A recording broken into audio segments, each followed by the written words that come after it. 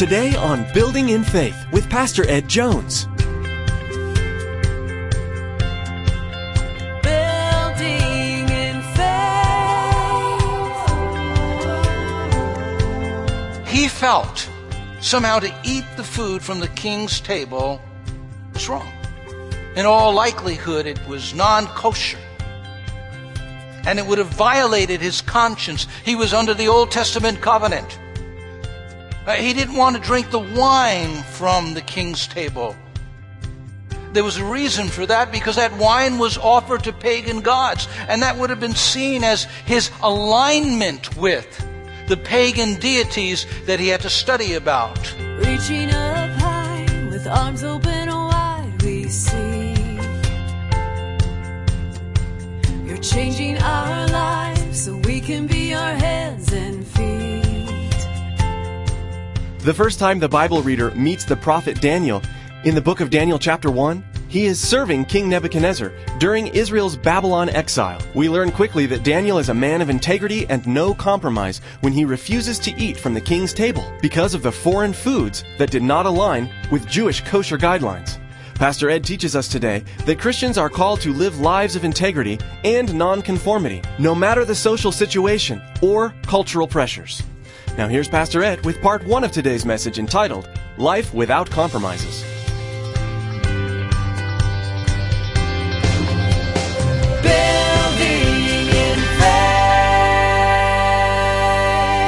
If you have genuine biblical faith, a true living faith that the Bible talks about, you can be guaranteed that that faith will be tested and tried. It's the very nature of faith to be tested and tried by the present world that we live in.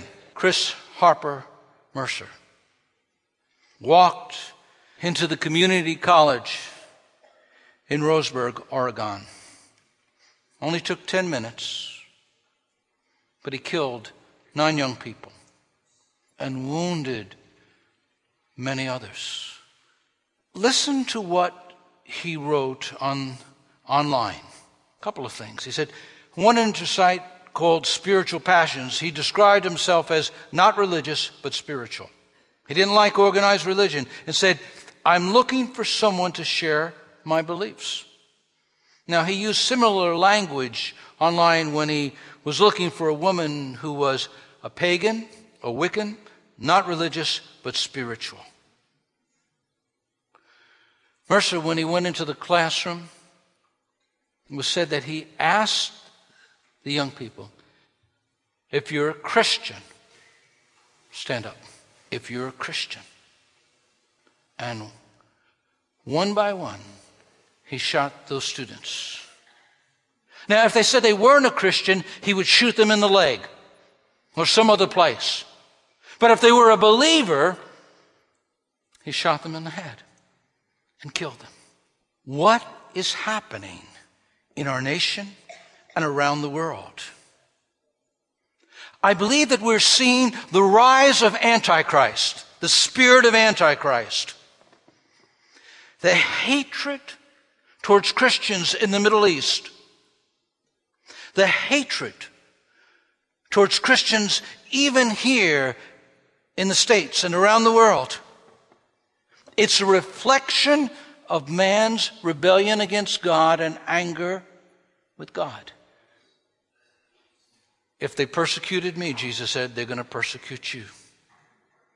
As Christians, most of us will not experience someone holding a gun to our head and saying, you are a Christian. But we do experience tremendous pressure to conform to the culture that is anti-Christ and anti-God and going further and further and further away from God. Many of the cultural wars right now seem to center on sex. The standards that we had years ago that we took for granted are no longer the standards today that people take for granted and hold.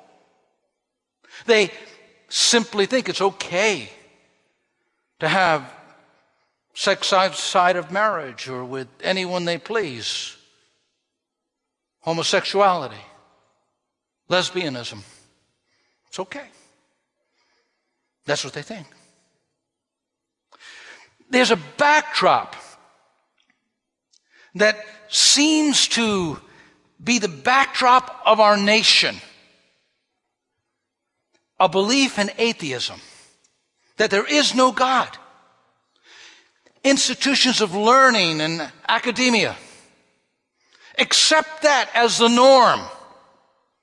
And so if you're a believer in Jesus Christ and you say you believe that God created the world, they look at you as though you're some idiotic person from ancient history who just isn't up with the times.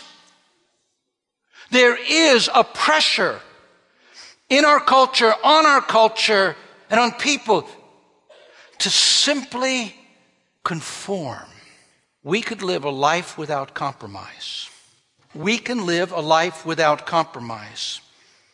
In Proverbs it says, "Oh, my son, give me your heart. May your eyes take delight in following my ways." We're to give our heart, our affections, our mind to God. We will encounter outward pressure to compromise. In Daniel 1:8 it reads this, "But Daniel resolved not to defile himself with the royal food and wine, and he asked the chief official for permission not to defile himself." Now, I want you just to think for a moment. Daniel was not, even though he was a teenager, he wasn't in high school being offered high school cafeteria school food. He wasn't in some armed service eating in the mess hall. He was eating culinary prepared meals by the best chefs in Babylon.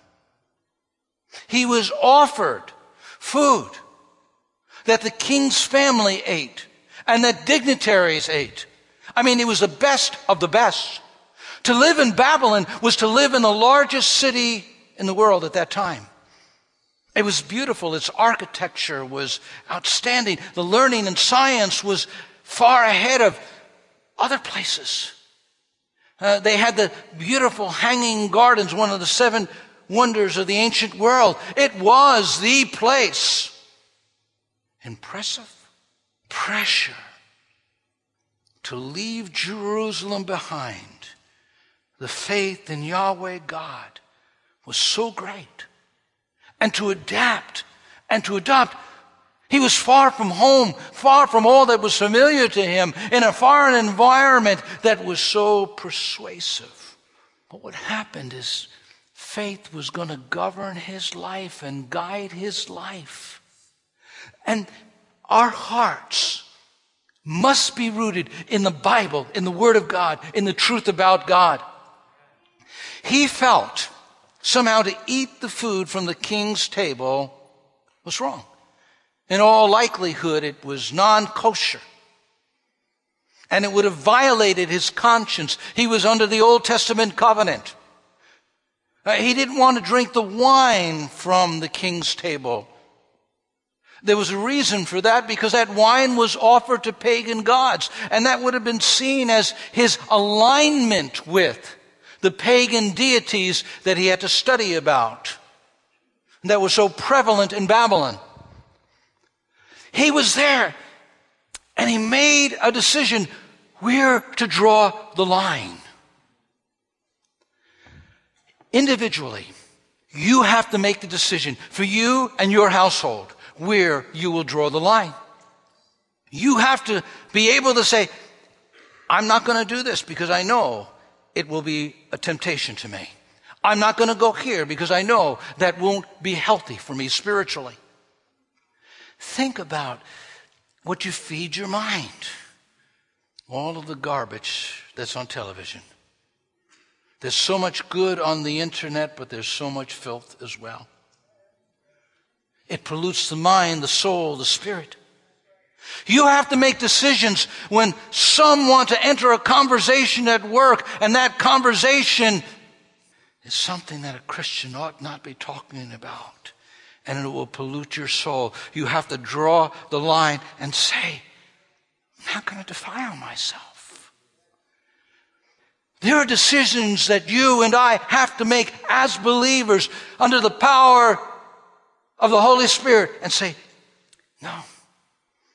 In Romans 12:2 it reads, do not conform any longer to the pattern of this world, but be transformed by the renewing of your mind. Our mind has to be in the Word of God, focused on the God of heaven, contemplating the things of God, so that our lives are transformed and not conformed, just as real as gravity is. If you throw a ball up in the air, it's going to fall. Drop something, it goes down. Just as real as the law of gravity is the law of the pressure for a believer to conform to this world. See, we're only traveling through. We're only here for a moment. We're called to be pilgrims. And as believers, you will feel the constant pressure throughout the journey of your life to conform to this present world. Its attitude, its ways, its lifestyles. If you look at the churches in Revelation, every single one of those churches in Revelation had a particular trial that they had to overcome in their community that impacted their church. What's happening here in America is an increasing secularization. Professors don't want God or the talk of God in their classroom. The political field doesn't want to be politically wrong. They want to be politically correct, and it's politically correct to just ignore Christian debate and the voice of the church. There is pressure. If you have faith, your faith will be tested. If you believe, your beliefs will be tried. The very nature of faith, the very nature of a commitment to Christ brings you into conflict with a worldly system that is more and more anti-God and anti-Christ. What do we do in those circumstances where the outward pressure is so great? We can develop an inward strength to overcome compromise. We can develop an inward power. Daniel resolved not to defile himself. There was a resolve. There was a decision. Now, all of us know that making a decision is easier than keeping the decision. Just think of January 1st, 2015, New Year's Day. Some of you pledged to go to the gym more often. Some pledged to lose 20 or 30 pounds. Some all sorts of resolutions and decisions that we try to make. It's hard. And even more difficult are spiritual decisions, because we have an antagonist. We have an adversary who would love to defeat, to distract, and keep us from following through on those decisions. How did Daniel do it? Remember, he's in a far-off land. He's in a place where his educational system that he is learning in, and he's learning the sciences and the literature, and he's learning astrology, and he's learning as a backdrop. He didn't have evolution, but he had all of these false gods. It was a polytheistic culture, a belief in many gods. The educational journey was steeped in the teachings of idolatry. How did he do it? Well, I believe first he lived in community.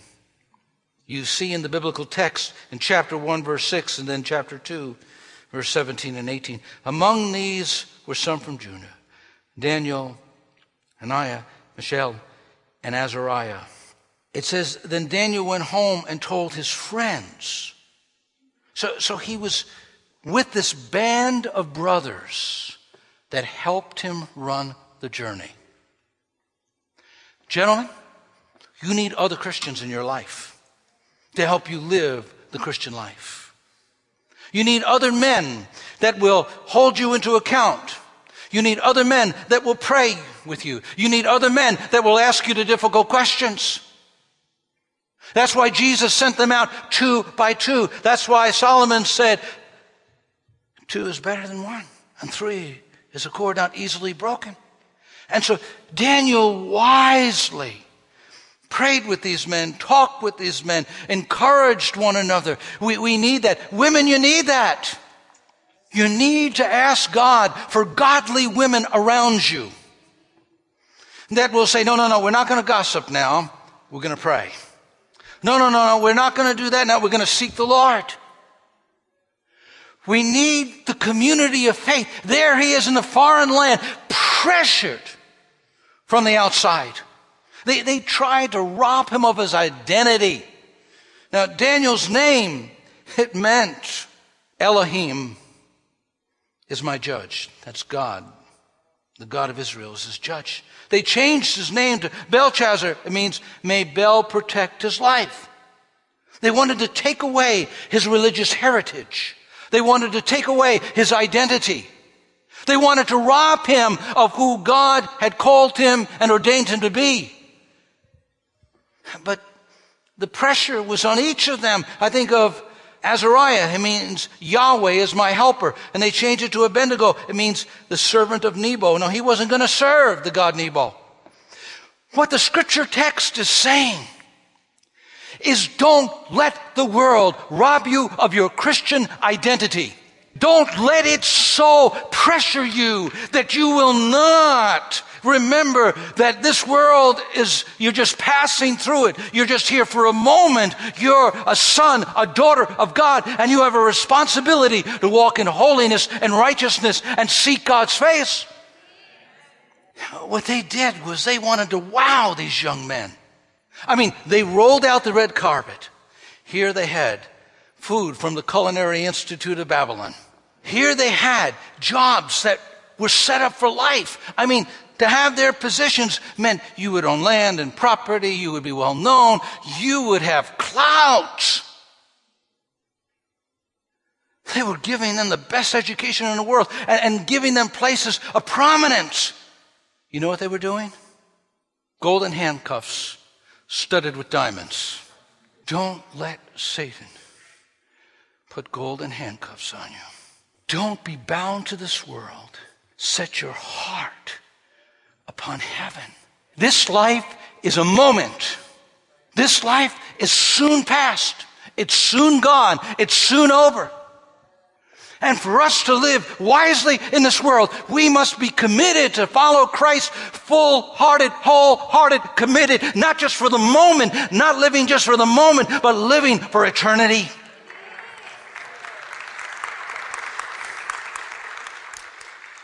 There was community that he lived in. He did something else.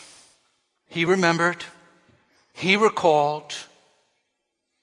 He embraced his commitments. In 6:10, Daniel prayed 3 times a day, just as he has always done, giving thanks to his God. Do you remember a baptism service where you stood before a congregation and you were baptized in water? And it spoke of being buried with Christ, dying with him, and being raised. It spoke of dying to yourself, dying to your agenda, dying to your own will. If you're not willing to die for something, you can't really live for anything.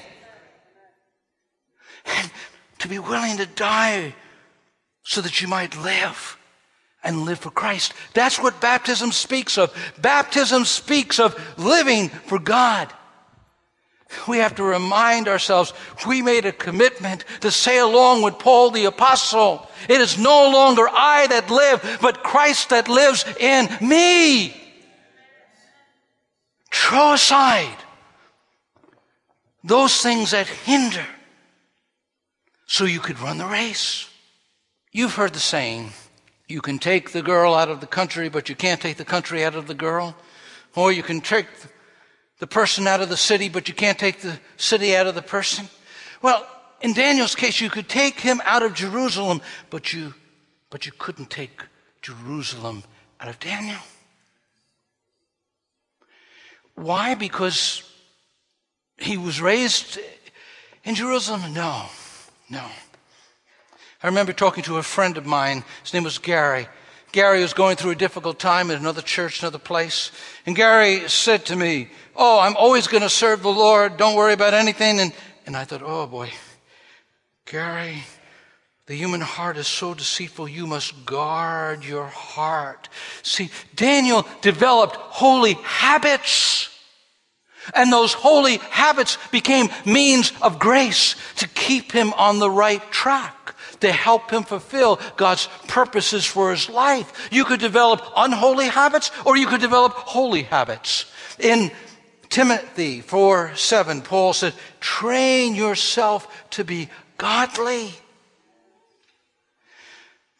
The word was planted in his heart as a young man in Jerusalem. He had a godly atmosphere, parents and people who trained him.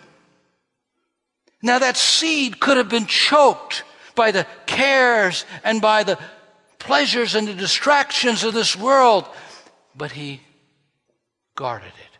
My son, give me your heart. That's God's plea. My daughter, give me your heart. We could develop affections for God or affections for the world. We could develop a taste for the king's table, the king of this world, or we can develop a taste for the presence of God. Developing those holy habits in our lives. Now, we can't do it in our own strength. And Daniel couldn't, and his friends couldn't. It was this relationship with God. It was this discipline that he had over the years. 3 times every day he prayed. And it was busy, I'm sure. At times he had meetings in the afternoon, but he made sure he carved out some time to pray. He made sure at night he carved out some time to pray. He made sure he carved out time to be with God. As believers, we have a responsibility. Now, it's not all on our shoulders because we can't do it in our own strength. But neither is it all on God. So many people blame the devil. Stop blaming the devil. Take responsibility for your own lives. And I'm not meaning to be harsh, but I am talking the truth. God wants us to be responsible. I like the way Jerry Bridges said it. We need to learn that the Bible teaches both total responsibility and total dependence in all aspects of the Christian life. Daniel didn't live in isolation, but he did insulate his heart. We're not called to run and hide in some bunker. We are called to live in this present world. But when our heart is guarded by the Word of God, guarded by our commitments, guarded by a passion for Him, the pressure from out is not as great as the pressure from within. For greater is He that's in you than he that's in the world.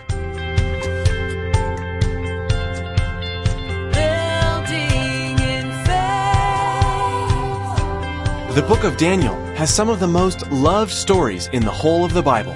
We all remember the story of Daniel in the lion's den, a wonderful story of God's deliverance. Each day here on Building in Faith, Pastor Ed will continue teaching through the book of Daniel. You've been listening to Building in Faith, the radio ministry of Dr. Edward Jones of Faith Assembly in Poughkeepsie, New York. Now, we want to encourage you to log on to buildinginfaithradio.com and spend some time getting to know us. There you can find today's message. The only thing you need to remember is today's date.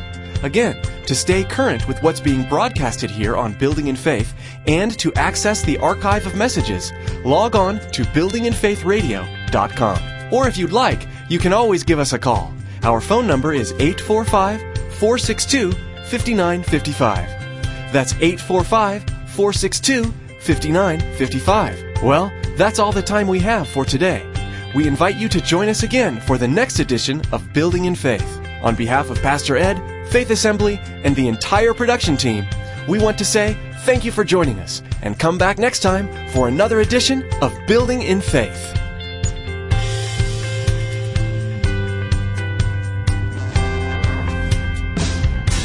Your word restores.